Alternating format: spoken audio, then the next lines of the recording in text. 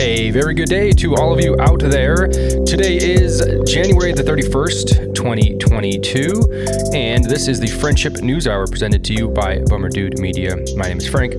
His name is Alex, and we're at the end of the first month, 2022. It's pretty crazy. Quick one, very quick one. February will be a blink of the eye. Not only because it's a short month, I have a lot of shit going on in February. I have like 3 trips going on in February. Ooh, where do you get to go? Well, I'm going to Sacramento next week. I'm going to take my big rig and I'm going to drive it up to the state capitol. Oh, Sacktown? Is that the capital? That is the capital. No, I'm going up there on some business. And then 2 weeks after that, well, hold on. This weekend I'll be in Thousand Oaks visiting my girlfriend's parents. And then I'm going to Sacramento. And then we're going to go to Flagstaff, Sedona, and the Grand Canyon. That was our Christmas gift to each other, that trip. And then the very next week, I'll be in Vegas for a conference. And then the week after that, I'll be gone. I'll be in Mexico City and Oaxaca. Are you going with your dad or who? Oh, no, I thought you said somebody dead. Oh, yes. It's like, no, I don't think so. No, this is for a wedding, actually. Oh, nice. So the wedding is in a town called Hualtuco. It's on the coast. It's a resort town, but we wanted to be tourists, so we extended the trip out before the wedding. So we'll be in Mexico City for close to a week, and then we're going to go to the resort, and we'll be at the resort for like 4 days. It's gonna be nice, all inclusive. Nice. Pretty stoked, man. Pretty stoked on it. I've never done that before, but we're going to Costa Rica in May, and it'll be the first time I get to do like the all-inclusive resort lifestyles. But I'm pumped. I'd never done it either. From what I hear, like you have a mini bar that's like all yours in your room. You can walk up to any bar on the resort, and there's like 7 or 8 restaurants, like nice restaurants. You Pedro, can just be like, Corona. Yes, bring me the prime rib. So I'm excited. In 7 minutes, I want 2 more of these. And then every 10 minutes afterwards, I want another until we have to get drug addicts. Exactly. Until you pick me up off the floor. Well, that's awesome. So are we going to get some remote Friendship News Hour recordings from Hey, you? who knows? Maybe. Hey. Coming to you live from DF, the capital of Mexico. Oh, hell yeah. Yeah, I'm stoked. I used to live there What? in Mexico City. You're a when I was liar. when I was a little child. I thought you lived in Michigan. I did. We came back to the States, lived in the States for a little bit, and then moved to Michigan, and then moved back to San Diego. Wow. Yeah. And this was all before I was like 5. Damn. That's why you're so cultured. Makes sense Exactly. now. But yeah, I used to live there. I haven't been back since I lived there. Oh, wow. Okay. Weren't you there at your family's resort? Puebla. Okay. Gotcha. Yeah. Not resort. About 2 hours southeast Okay. of Mexico City. Not far. Like San Diego, LA, Toledo, Cleveland, Gotcha. that distance. Yeah, I need to get there, man. Like Mexico looks so amazing, and I love to see like all those pyramids and like the Mayan and Incan and all that stuff down there. But like, I don't know. I don't know if there's like so many places to see. I don't know when I'll get to Mexico, and I'm just hoping it's not like a resort in Mexico. I'm hoping I can like go and like see. A majority of people, especially majority of people from that part of the country in the Midwest, tend to flock to the resort towns, either on the Gulf side, Cancun, Tulum super trendy right now. Playa del Carmen, Cozumel, all those places are like really like touristy attractions in Mexico. But yeah, it's a way different story when you're out in the cities, especially like I remember going to Puebla and just talking to my dad. I'm like, dude, this doesn't even feel like the same place, because we used to live in TJ in Tijuana, which is right border city right here in San Diego, and like, don't get me wrong, as soon as you cross the border, you understand immediately that you're in a different country. But that feel versus the feel of Puebla, Mexico versus the feel of Zacatlan, Mexico, like all these places, crazy different. So I highly recommend it. I mean, I'm sure that resorts are fun and whatnot, but they're catered to tourists, and you're just, I don't know. I'm excited. I'm way more excited for Mexico City than I am the resort, for sure. Yeah. But I'm glad to get both in. A lot of sports this weekend. Dude, a lot of shit going on this weekend. Yeah, a lot of sports this weekend. Did you watch those games yesterday? Dude, yes, man. It's great. The first week of the playoffs sucked, and the last 2 weeks have been awesome, dude. Excellent games. Yeah, it's been crazy. It's like legit. You hear that stupid cliche, you couldn't write a better, well, you couldn't. Legitimately, like you couldn't. Like every single one of these games has come down to the very last play, just about.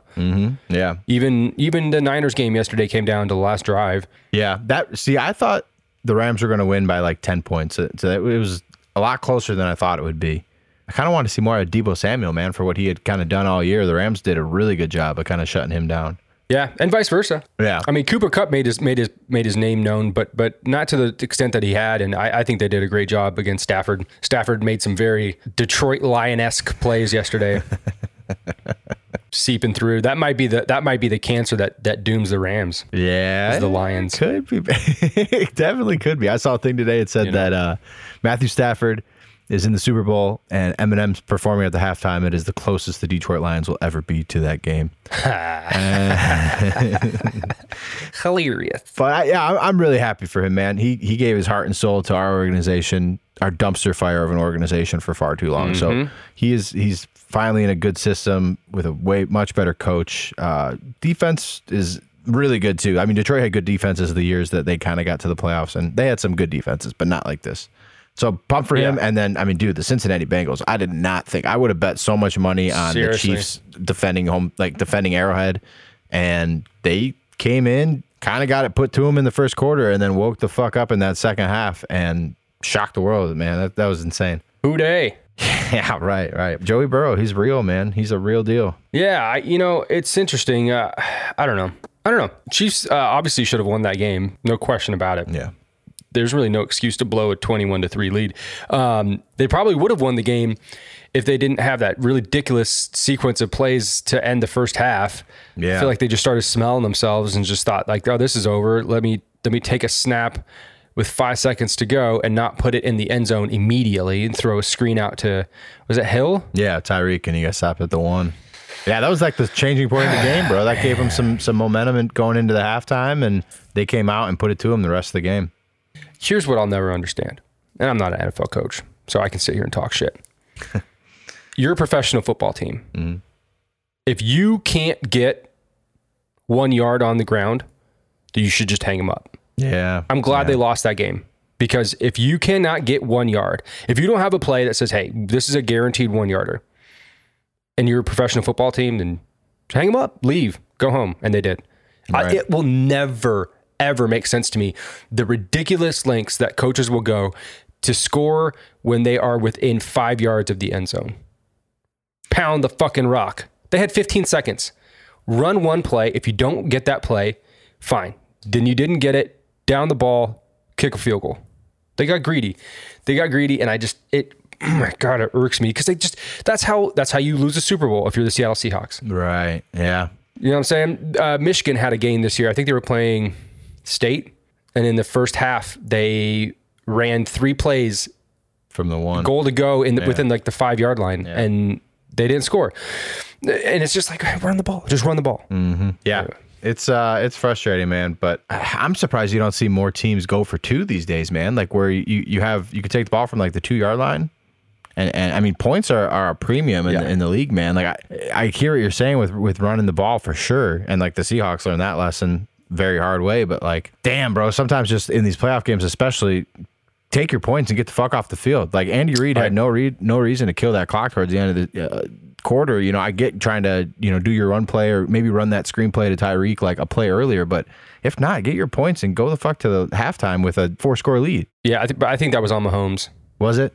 Okay, well, it would have to be, because you're not going to, unless you really think you got it in that play, you're not going to run that play on the goal line. Right, yeah. You're just going to, fucking put Travis Kelce out wide. Yeah, right. Run trips, put Kelce out wide and throw him a post or a fade and have him go up there and get it. Yeah. If he doesn't, you have 1 second left, kick a field goal. Mm-hmm. So I don't think that was a play they wanted to run, and it doomed him. It did.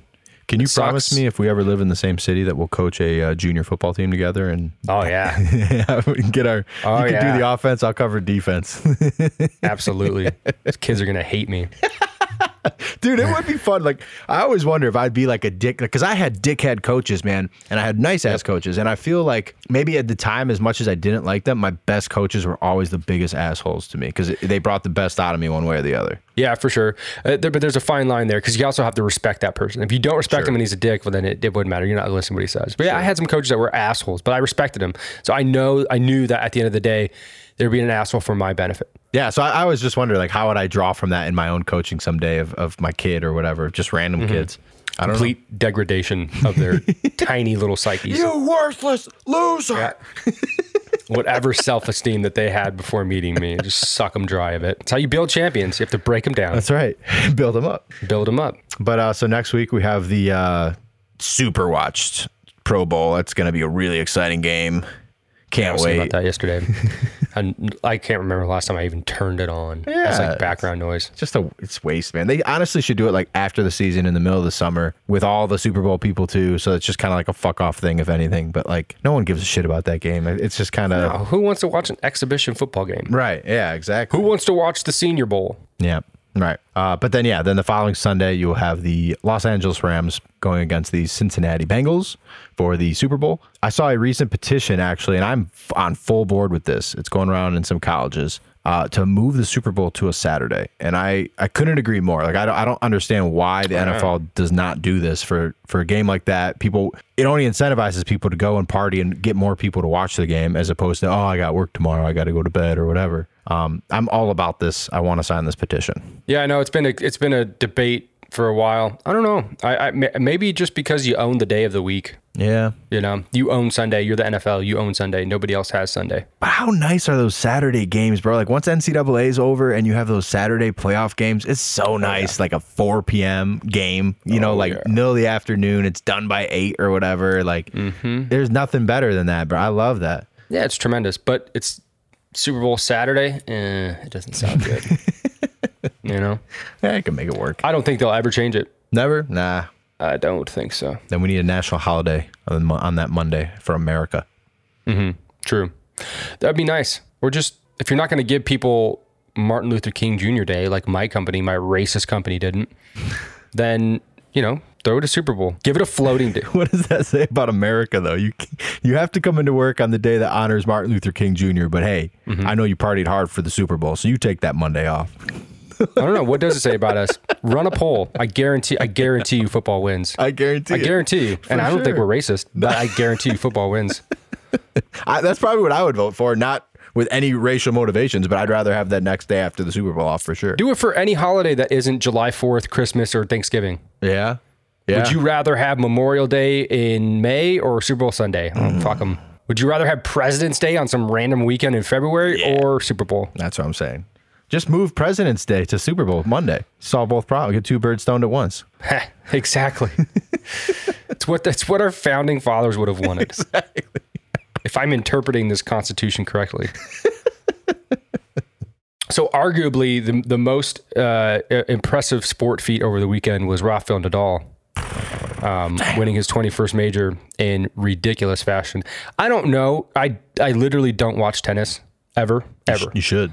I took in 2 matches this weekend, and they were the most insane things I've ever seen. I don't know if tennis is like this all the time, but it was incredible, the heart that I saw. It was one of the most amazing achievements I've ever seen in sports ever.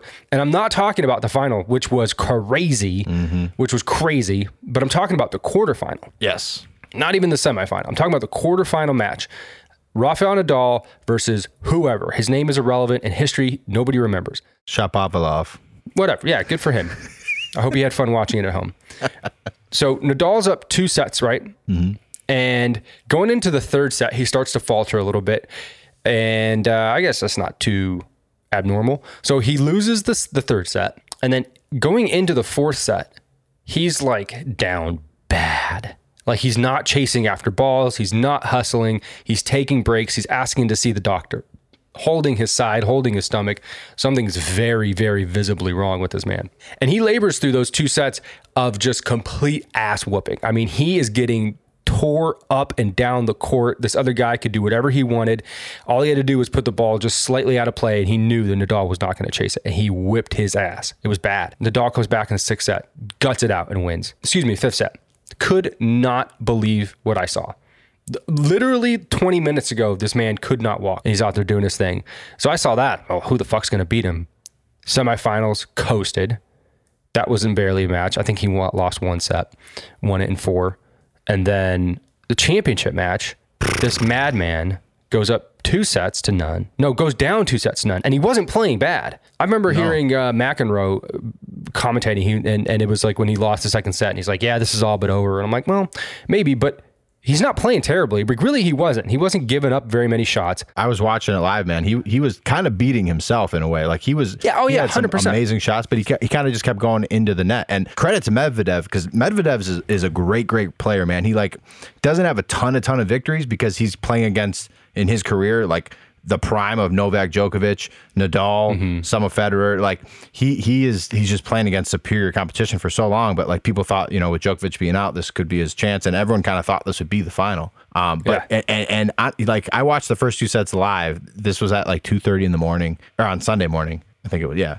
And I was like, wow, they were great. The second set went to a tiebreak, and that's always fun and exciting. But when Nadal lost that second set, I was like, fuck, man, like he's done. Like you don't see what he did happen very often in tennis ever. Like it's insane. Well, even that tiebreak, he was up, I think. 5-2, 5-3. Yeah, no, 5-3, and he came back and won 4 straight. Yep. Yeah. So then he turns it on, and then you could kind of tell like he's kind of had enough. And the next 2 sets, he is everything he hits is just pure. Yep.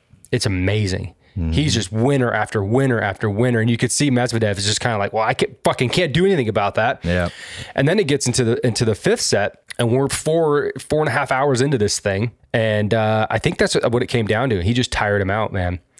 You can see like they were hitting these winners that, you know, they might have chased down in the first or second set, and then they were just like, can't get to it, dude. And the match went 5.5 hours. It's outrageous. It's literally a marathon. Yeah, dude, that's craziness. I wish they would have like tracked how much they're running and stuff with all that. But like golf's 4-hour sport, soccer is a 90-minute sport. Like in soccer they are, but like you're not running, you're playing as hard as you can for 5.5 hours in golf or anything like that. So it's just, dude, it was, to watch them grind that out was amazing. That was such a huge accomplishment. And now Nadal now holds the most Grand Slam tournament titles at 21 over Roger Federer and Novak Djokovic with 20. They're all tied. And only his second Aussie.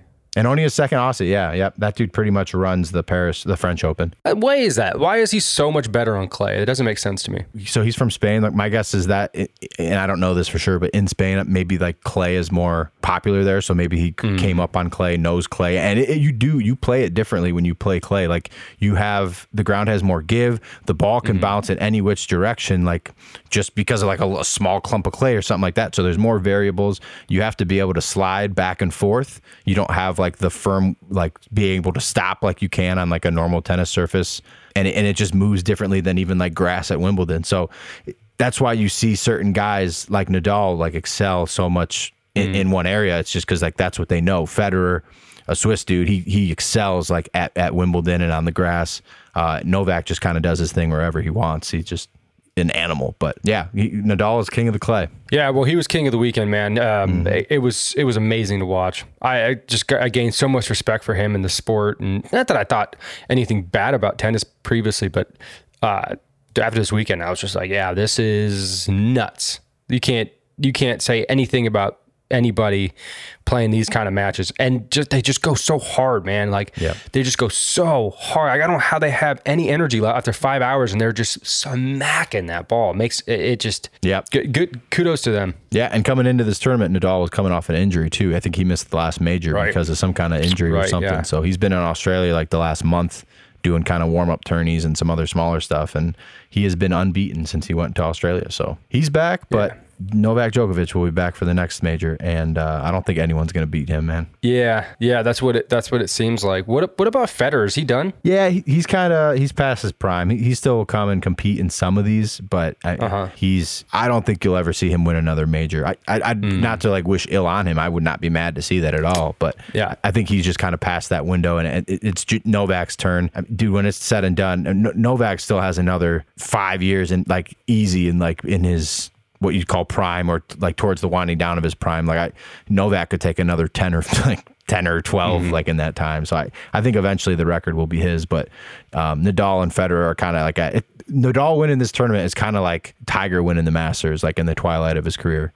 Yeah, kind of for sure. No. And I was thinking like if the stars aligned like this tournament where say Djokovic doesn't participate because of his COVID, whatever. Yeah. And, Nadal gets knocked out by somebody, you could see it happen. I mean, I could see it happening, but for sure. Yeah, for sure. And I hope it does, but it's not likely. The stars would really have to align. Right on. Do you see Joe Rogan blink? Yeah, I did, dude. And that surprised the shit out of me, actually. Yeah, me too. Not that he gave any kind of big groveling apology, but I was surprised that he said anything about it, to be honest. Yeah. I guess if you are now part of a company and they're paying you $100 million, I guess that buys them a little bit of capital there with the Rogan. But I was surprised to see it for sure. Because to me, it kind of seems like, I don't know. It just kind of seems like something you don't respond to. Why would you respond to that? If you respond to it, if you're Spotify, and then if you're Spotify, you're like, well, we can't respond to it and have Joe Rogan shut up. So we probably have to have this guy say something. All I would say though, and like I'm on Joe's side on this, I'm on Spotify's side on this, like Neil Young and these people trying to make these demands are crazy. But I do wish through all of this, I've kind of wished that Joe would have brought on some like views from both sides. Like obviously I'm for a lot of the people he's brought on there and the things they're talking about and like getting your information from more places than just, the World Health Organization and various entities like that. Like I think what a vast majority of what they're saying is very true, but like knowing Joe and like the good interviewer that he is, and the open-minded person that he is, I would have thought that he would have brought in maybe some other people that are more on the side of the World Health Organization or in the middle of these two bashing, heads to do something like this. And it sounds like maybe that's what he's going to start doing, but I don't know. Yeah, I welcome it. I welcome it because I would love to hear what they'd have to say about it. The official narrative, right? It's what all these organizations and then federal employees like Dr. Fauci, all these people are selling from our leadership, right? That's what's being said. And then it's people on the outskirts saying, well, I think this and I think this and I think this. Yep. And that's why it was so interesting to have them on, because not only were they saying things that were slightly contrary, but also they were being silenced because of it. So it's like, well, first of all, you've created your own problem. And what really gets me about this whole thing is that I don't think they dislike Joe Rogan or they dislike the people that are on his shows. I think they really hate his audience. I think they hate his audience. And the pull that he has as a result of his platform and his audience. Like, why would you go through these great lengths if you didn't, by default, think that a certain audience can't be trusted with their own opinions? Yeah. Because if you didn't think that, then you would have no problem with what anybody said about anything. But like your small brain, and excuse me, Neil Young, whatever. It's so weird that he's the person that's in the middle of this. But if you're sitting here thinking that like he has this big audience and then he has some people who are saying things to the contrary, it's being labeled misinformation by who? And then you're mad because it's reaching this big giant audience. Well, first of all, why is the audience there? Is everything he's saying untrue? And secondly, if you would have to then jump through all these hoops to make the conclusion that these people are actually getting their medical information from a podcast. And then you're mad that they're not listening to your medical information, right? And then the things that are being brought up on that podcast happen to be true. Some of them, not all of them, and whatever. And I think if you've ever watched the show, it's never like, it's rarely somebody saying, well, you're wrong about this and you're wrong about this and this is the way it is. It's always like, oh, well, I would love to hear what you have to say. And what do you have to say about it? Right. That's all it is. Yeah, I saw a meme and said the people that hate Joe Rogan have never listened to a full episode of Joe Rogan. That's probably true. Yeah, it's just like little snippets and shit like that. But that's probably true. It's what I'm saying. Like it's well known how much of an audience that this guy has. And you're upset because some things are being said that you don't agree with. You say they're misinformation. What the fuck does that even mean? And then for you to be so worked up about it, you have to literally think that the people who are hearing this can't be trusted with this information. Yeah. Can't be trusted to make their own opinion. I listen to that show. You listen to that show. You think I go over there and I'm like, well, Joe said it. So it's the law. We had this one guy on that said it. No, I mean, it's interesting information and you take into account and like, well, hey, I heard this and that's really interesting. Yeah. And then you go about your day and you do what you were going to do regardless. I think the major outlets are scared of Rogan because he can't get bought. You know what I mean? Like he wants to interview these people that have these contrary opinions to what you see as the mainstream or as the information that's right. Yeah. And I think it scares a lot of big platforms that he is the way he is. And as a result that he has the pull he has with his listeners. Yeah, dude. Did you hear about that? This is before this Neil Young thing, but there was this thing about doctors who signed this big petition to have him being pulled off Spotify because of COVID misinformation or whatever. Oh, wow. It was like a letter signed by like 200 doctors or whatever. And they signed it and sent it to Spotify. And then it came out that like 86 of those doctors weren't doctors. And some of them were like veterinarians and chiropractors, which is fine. But like, why would your opinion matter in this situation at all? And then some of them weren't even medical professionals at all. Got a doctorate in English. Yeah, exactly. Right. Yeah, exactly. It's just so silly to me. Yeah. And to me, it just exemplifies the contempt that they have for people who don't listen to them. And it baffles my mind, but it seems to be a trend, man. Have you been following this stuff with the Canadian truckers? No.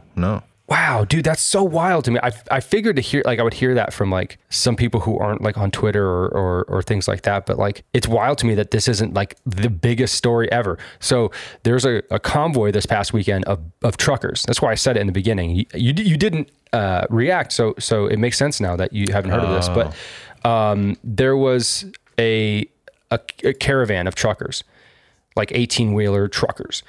And they all convened upon the Parliament of Canada in protest of vaccine mandates. And I think if they're able to verify it, it will be like the biggest convoy of cars ever, like Guinness Book of World Records. So like in that, that's a big story, but they're doing it in the name of freedom. This is literally all they're doing. So some 50,000 truckers drove from wherever they were in Canada and convened onto Quebec, I think, wherever the hell their parliament is. I don't know. But they went there, and the president, Justin Trudeau, said he came into contact with somebody who had COVID. He fucking left. He was spooked, and so he left. And he's not even acknowledging them like as valid. He's basically saying, well, these people think the wrong way. And so I have contempt for them, and I don't want to listen to what they say. And he used words like hateful rhetoric, and they want to commit violence towards citizens. There was no violence over the weekend. It was just a bunch of protesters waving Canadian flags, singing the national anthem, saying they want their freedom back, right? Nothing wrong with that. And says the guy that did blackface like 30 years ago. Yeah. Like, who the fuck is this guy talking about hateful speech? And just gotta get out of here. Well, here, let's take a listen real quick. I have attended protests and rallies in the past when I agreed with the goals, when I supported the people expressing their concerns and their issues. Black Lives Matter is an excellent example of that. But I have also chosen to not go anywhere near protests that have expressed hateful rhetoric, violence towards fellow citizens, and a disrespect, not just of science, but of the frontline health workers and, quite frankly, the 90% of truckers who have. Canadians know where I stand. This is a moment for responsible leaders to think carefully about where they stand and who they stand with. I hate that last line. Yeah. That does not sit well with me. They need to think about who they stand, where they stand, and who they stand with. Fuck you. Ugh. I don't need to mention it again, how unpeaceful BLM protests were last year. I don't know, man. Like, it just boggles my mind. It boggles my mind. You have 50,000 truckers. But by the way, I don't know if there's one group of people. I mean, I'm sure there is, like literally any group of people that our society relies on. But like, I couldn't think of many more groups of people that have more power than do people who drive trucks. Right. It's everything that we get, everything that we have in this country is determined on whether or not it makes it on time. So if they wanted to say, yeah, no, we're sorry, not doing this, then it could be a huge problem. Big, huge, giant problem. And you said how many trucks were in this again? 50,000. So 50,000 is only 10% of truckers that are vaccinated? I don't know if that's the case. I think, I mean, according to them and other numbers that I've seen, that 90% of Canadian truckers are vaccinated. I don't know that every single one of the truckers that were coming to Canada were not vaccinated, but oh, okay, and maybe they were American or something else too, or something. Yeah, right. And I guess there are rumors of a American trucker convoy to go to Washington D.C. But the other thing I wanted to bring up about this, like, again, man, it just, we can sit here and get mad all day about the shit that doesn't make sense. But the label anti-vaxxers, I mean, I hate that so much. And it's so disingenuous. And I think it's on purpose that they say that. But it's, I think you'd be hard pressed to find somebody who's actually against the vaccine. I mean, there are those people out there, like, don't get me wrong. But the majority of people who have a problem with vaccines have a problem with the fact that they're mandated. Mm-hmm. And I saw some Canadian saying that there's been vaccine mandates since 1880 for kids in school or something like that, and they had to show proof of vaccination. Yeah, absolutely. Doesn't it almost feel like they're trying to make anti-vaxxers, or like you're saying, people that are like just concerned with like how it's been rolled out and like the mandates and the forcing of this thing? Mm-hmm. Like, do you think they're trying to like almost make it like anti-vaxxers like are like this, like kind of like you're a racist, like you look at it the same way as like shame, you know what I mean? Like that's bad, that person's bad. Like I'm not defending racists at all, but like that's totally different kind of like a shame, and like you're a fucked up person for thinking that way, because like we're all the same, we're all equal, blah blah blah. But like they're trying to like turn this anti-vax into these like people that like just hate America and hate your fellow countrymen and all the shit. It's like, That's not true. That's not what this is. Anti-science, right? Yeah. Because if you're an educated person and you follow the rules of society, well, then of course you're going to believe in science. You have to believe in science. Believe the scientists. If you don't believe in scientists, then why should we listen to you? You don't know what you're talking about. Are you a scientist? Yeah, it gives that feel of like a low IQ, uneducated, maybe not low IQ, but uneducated country bumpkin who doesn't want the government into my body, or what, like, like that's the kind of thing. Like, oh, you would take horse medicine? You fucking moron. You would take horse medicine over the vaccine, which has been proven safe and effective. It's just, yeah, man, it's disgusting. It's so gross. Yeah. And it is. Yeah, like you said, there absolutely is a stigma. They for sure make it to be like good guy versus bad guy. Mm-hmm. And I think we've done a really good job here of pointing out when things were true and they were deemed untrue. The very first thing that came out about masks during this pandemic was an email from Dr. Fauci saying the words that they are largely ineffective.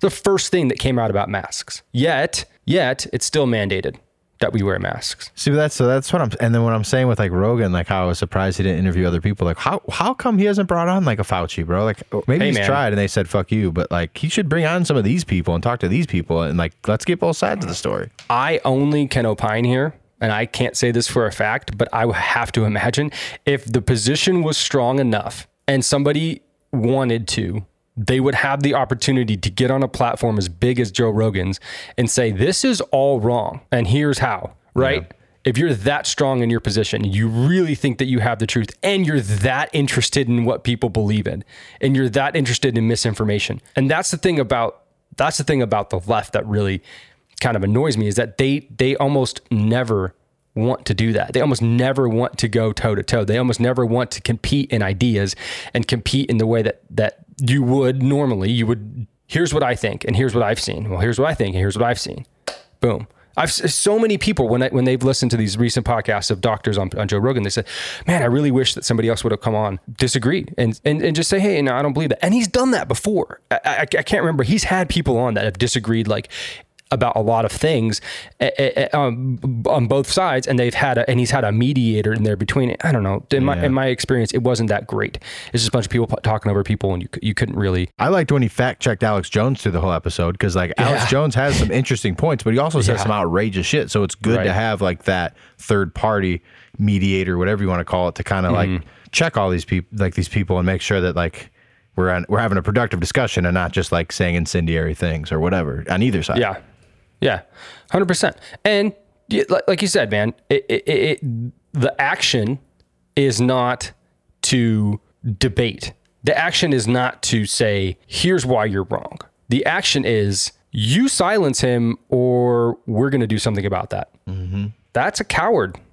In my book, that's a coward. That's somebody who is trying to bully somebody into doing something. And not showing any credible reason why they're doing it. And Spotify did get bullied here a little bit, though. Yesterday, they announced that subscribers will now notice a new content warning airing ahead of any podcast episodes that discuss COVID-19. God. That's their CEO, Daniel Ek. I don't know how you say it. It's EK. That's a weird last name. But that's what he announced. So like now it's just going to be like Twitter, Instagram, all the posts, any post that says COVID, it's got this little label on it now. It's just, it's so weird. Man, this is all about a flu virus, bro. We are. We're so soft. Oh my God. So soft. Oh, look, I am as cynical about the human race as any one person you'll ever meet. And I have my reasons, and so does everybody else. Sure. But this like idea that we can have control not only over this one disease, but any idea out there. And the idea that there's like one right answer. If this disease has shown us anything, it has shown us two things. One, we're not in control of anything. We have zero control. We only have the semblance of control. Mm-hmm. And two, we don't know anything. The things that we know are so far below the things that we don't. It's like it doesn't even compare. The things that we don't know are quite literally infinite. And the things we do know are a very small fraction of that. And so there's no humility with this shit. So it's like, yeah, like listen to what I have to say. And if you don't, we're going to silence you. That's legit the message here. And then they, the tactic in between that is to leverage this whole we're in it together thing for the weak-minded. So everybody doesn't want to feel like a bad person because it's like, well, my actions could have led to this and could have led to that. And I have to play my part. No. Why would you be made to feel bad about something like this? Somebody, I think it was Barry Weiss that had said something about the mandate, about how it was like never once anything that was good for me did I have to be coerced in, or did I have to be mandated, or did I have to be forced or made to feel bad if I didn't participate. Nothing about this lines up. Right. Yet here we are, still talking about it. Still people wanting to silence a podcast. Like, grow the fuck up. Mm-hmm. Grow up. Seriously. If you're not secure in what you think and how your family is acting in this, then that's your own problem. But at the end of the day, that's all you have. And if you really want control, that's the only control that you have, is you and your family. And talk to me when this vaccine cures COVID. Then you could talk about forcing it, perhaps. Like then you got some ground to stand on. But for right now, it's like, well, it's effective against hospitalizations and helps you with this, but you could still catch COVID, and it's going to keep mutating, so you're going to have to keep getting checked. Like no, like we're getting in scary waters very quickly because we're just going along with what we're being told, and it's got to stop. We mandate the polio vaccine because it stops polio. How do we know it stops polio, Al? Because it stops polio. There's no polio. Polio ceases to exist. Yep. Because of the vaccine. It's a very good vaccine. You should take it. Everybody should take it. It's the best. It's going to be huge. What's funny? Joe Rogan had a podcast in 2018, either 2018 or 2019. I think it was 2018. And he had on a doctor or scientist or somebody. And the conversation was about anti-vaxxers. And the consensus was these people are lunatics. Right. And these are the people who thought that like the vaccines that we're giving our children are adding to autism rates in America, and that it has all these harmful effects. And this guy basically got on there. He says there is so many years of data with these vaccines that the benefits so far outweigh any sort of like reported negative condition that it would be absurd to think otherwise. And to that effect, I think it was polio. It was either polio or the mumps. It was one of those. I don't know very much about this, but there were cases being reported because these parents weren't vaccinating their children. And it's like, okay, yeah. Like we could have that conversation, and he did, and we did. And the consensus was like, yeah, these people are a little bit loony. And it's just amazing to me that like 2 years later, we're going to start having this conversation about vaccines. And then a whole bunch of people are going to be lumped into this anti-vax group of people. Right. And that's a terrible thing to be labeled as, because then automatically you're a lunatic and a racist and an idiot and somebody who doesn't believe in science.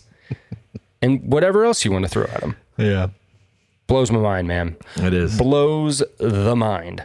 You know what else blows the mind? Are the career stats of a one Tom Brady. Oh, man. Very insane. Hold on. Before we get into this, before we bury him, is he actually retired? Because I've heard two different stories. Well, yeah. So that's what I was going to say. So on Saturday, Adam Schefter and Jeff Darlington very credible sources, especially Shefty. He normally breaks like most of the main stories. He's also a dweeb. He is a dweeb, but he's a Michigan man, so we love him. But according to multiple sources that they cited, Tom was going to be retiring. This was Saturday. A few hours later, though, Tom Brady's dad came out. He announced that his son had made no decision, and then Tom and his party reached out to the Buccaneers directly saying, we have made no decision. So, like, no one really knows. And the only thing Tom Brady's posted the last 2 days are, like, ads and links for his personal pages, like for his, like, TB12 lifestyle and, like, the clothing that he makes now and stuff. So, great at marketing. That's a great call. But, like, we've seen no formal announcement from Tom Brady. So, I don't know. I have no idea. God, I hope Schefter's wrong. I hope this just obliterates his credibility. I really don't like him. And that's just me being a bitch. But I don't know. It seems like the right time to go. He also was like the best quarterback in the league this year, though, like statistically. So it's like he has years left in him if he wants. I don't know what he has to prove at this point, but like he could just keep breaking his own records and like further cement his place in history. Yeah, he could. He could. And I'm sure the itch is there. I mean, I think it's easy to rest on that conclusion at the end of a very long season. Yeah. And just be like, I am done. I am old. I mean, I don't know if you saw that last game against the Rams. He was getting fucked up. Yeah. He was getting thrown around like a rag doll. And I don't know what the Bucs situation looks like in terms of free agents or who's leaving or who's not, what they can do with the draft to get a better O-line for him. I have no idea. I'm pretty sure his contract's up with them. So a lot of people are saying like maybe similar to like a Harbaugh situation in Michigan where like he might be using like the threat of retirement as a bargaining chip towards getting paid. But others are saying like he's just set up. Like he's got his kids, his wife, he's got this TB12 method and this athletic wear line. And like he's going to be good to go. You know, he could do whatever the fuck he wants from this point on. He become a sportscaster, a coach, whatever. Like he doesn't need to keep playing, which I get that. But it's like if you're still playing at the highest level at 44 years old, like, I mean, fuck, man, that sport's giving you everything. Like, I feel like you owe it to that game, but maybe you don't. I don't know. Well, no, I mean, I don't think you owe anything anymore. This is also the guy that was saying last year that, it's conceivable that I play to 50. Yeah. So I don't know, man. Maybe he saw the light. Maybe he went another Christmas without being with his family and was just like, you know what? This is for the birds. Yeah. I have nothing left to prove. Like you said, I've proved it's not just Belichick. I've got that, you know, there's no longer like anything that anybody can hold over my head to say anything about my accomplishments. And I'm done. I think I hope that's what it is. He seems like a family man. He seems like a dude that would do some shit like that. Yeah. And if this is the end of his career, these are just some preposterous records of his. And these include postseason numbers as well. But he has the most passing yards of any quarterback all time with 96,969. Giggity. He has the most passing touchdowns of all time with 707. He has the most passing attempts with 13,081 and the most completions at 8,369. He has the most touchdowns thrown to different receivers with 92 different people he's thrown touchdowns to. And think about that. Like he had the likes of Randy Moss, Wes Welker, Rob Gronkowski, like players that he put the ball in their hands a lot. Julian Edelman. So it's like, he still spread the ball around all these, like, you know, that's maybe a list of 10 people he really threw to, but like another 82 people that he got the ball to. He has the most wins by any player at 278. His overall record was 278 and 85, which I think is like a 76% winning percentage for his entire career. His playoff record was 35 and 12. He's 10 and 4 in his 14 conference championship games. He has appeared in 10 Super Bowls over the course of a 22-year career. So let's say 45% chance of making the Super Bowl every year. And he has won 7 of them. So he's a 70% chance Super Bowl win. It's just mind blowing, bro. Like those stats are it's like reading Tiger Woods stats. Like some of these I don't know if they'll ever be broken. He's the most most Super Bowl wins of any franchise. Tom Brady. Yeah, right. Yeah, it's like him, and then Pittsburgh has 6. Dallas. Yeah, and then San Francisco. Yeah.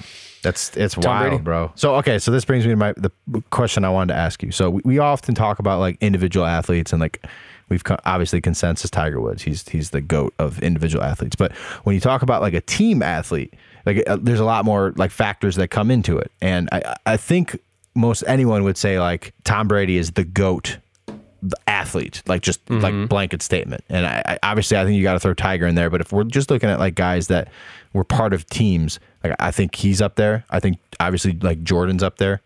I'm not going to make the argument for LeBron today. So like just looking at it, because the two that really stand out to me and to like what I've been reading online, it's a Jordan, Brady, who's the GOAT.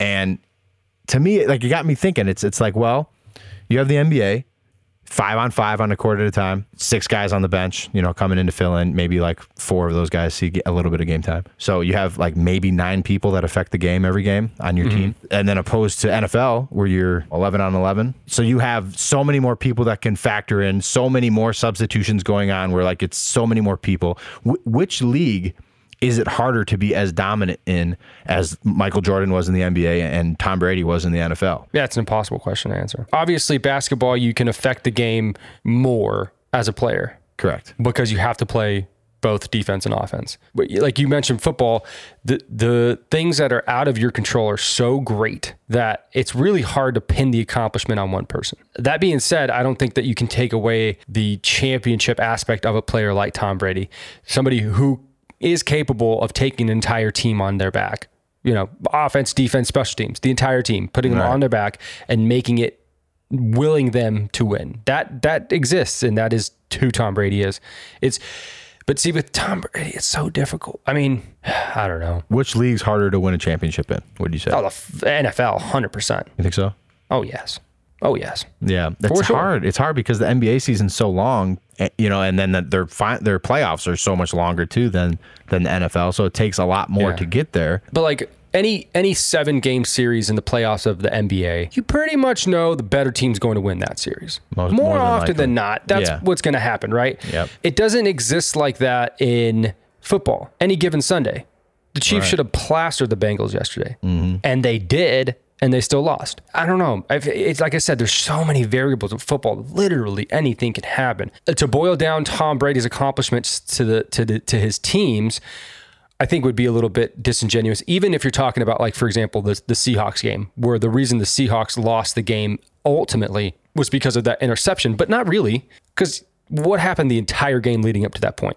The only thing that we remember is that penultimate moment because it was the end of the game because there was no more time. So that's what sticks in our head. Yeah. But obviously up until that point, the Patriots got beaten, right? And it was that one play. So that you could flip that argument either way. I don't want to diminish anything about Tom Brady, but being in the NFL, maybe the word luck is a bit too degrading because I don't know that it's luck. It's never really luck. Michael was texting me when the Bucs were playing the Rams last week, and he was like, "Tom Brady's the luckiest," and I'm like, "Yeah, I guess maybe he's like lucky in that he gets some breaks that we see a lot, right? The Tuck rule, the Seahawks game, I guess the Falcons Super Bowl, and even last week when they almost came back and won it. But I don't know.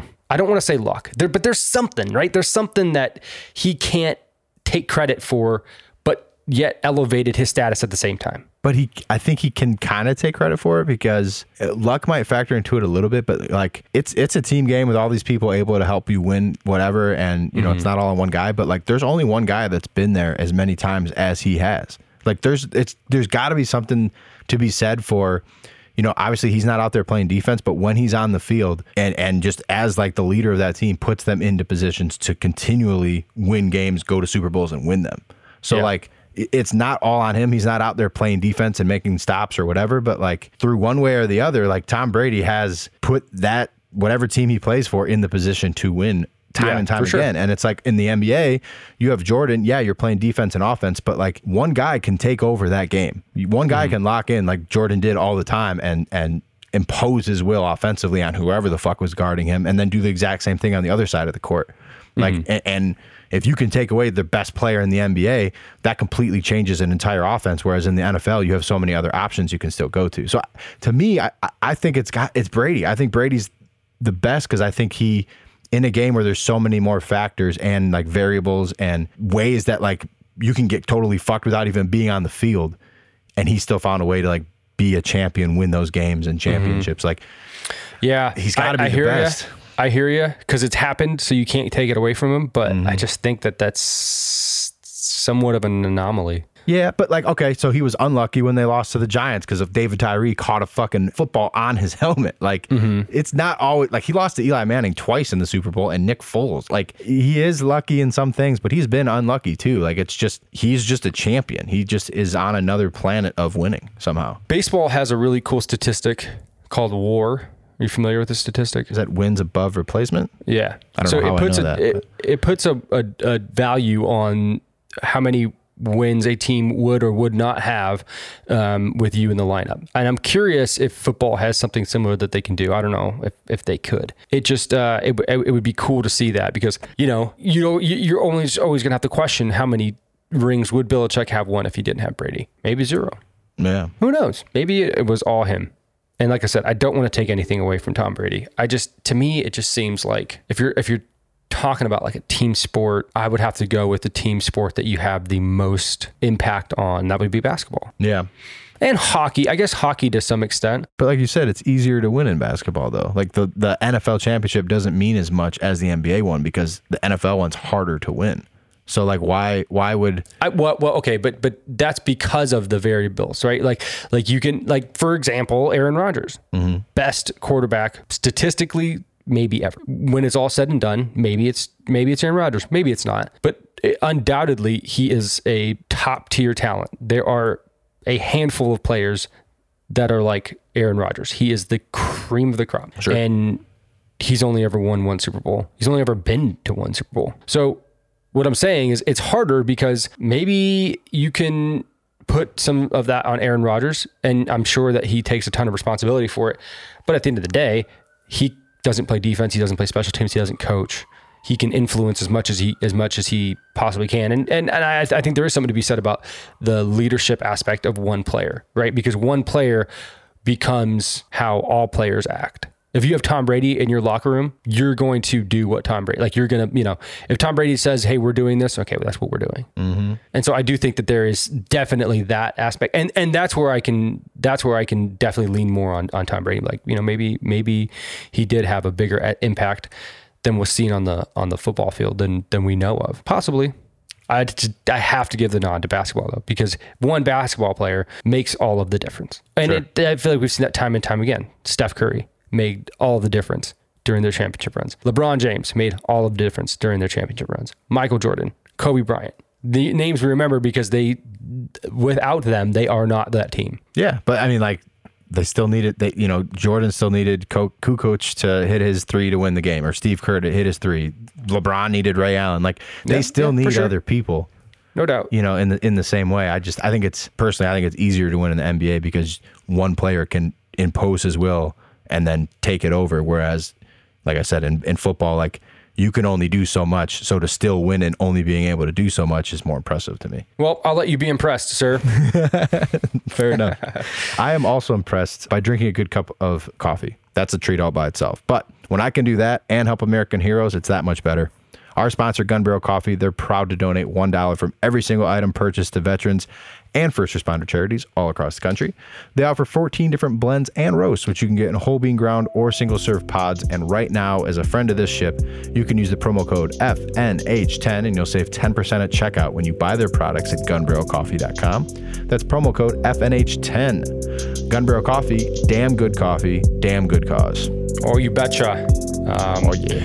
If you want to reach out to us, we welcome it.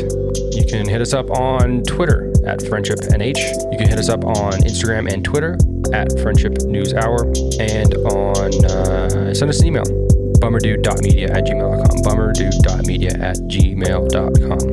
Thanks for listening. We'll see you next time.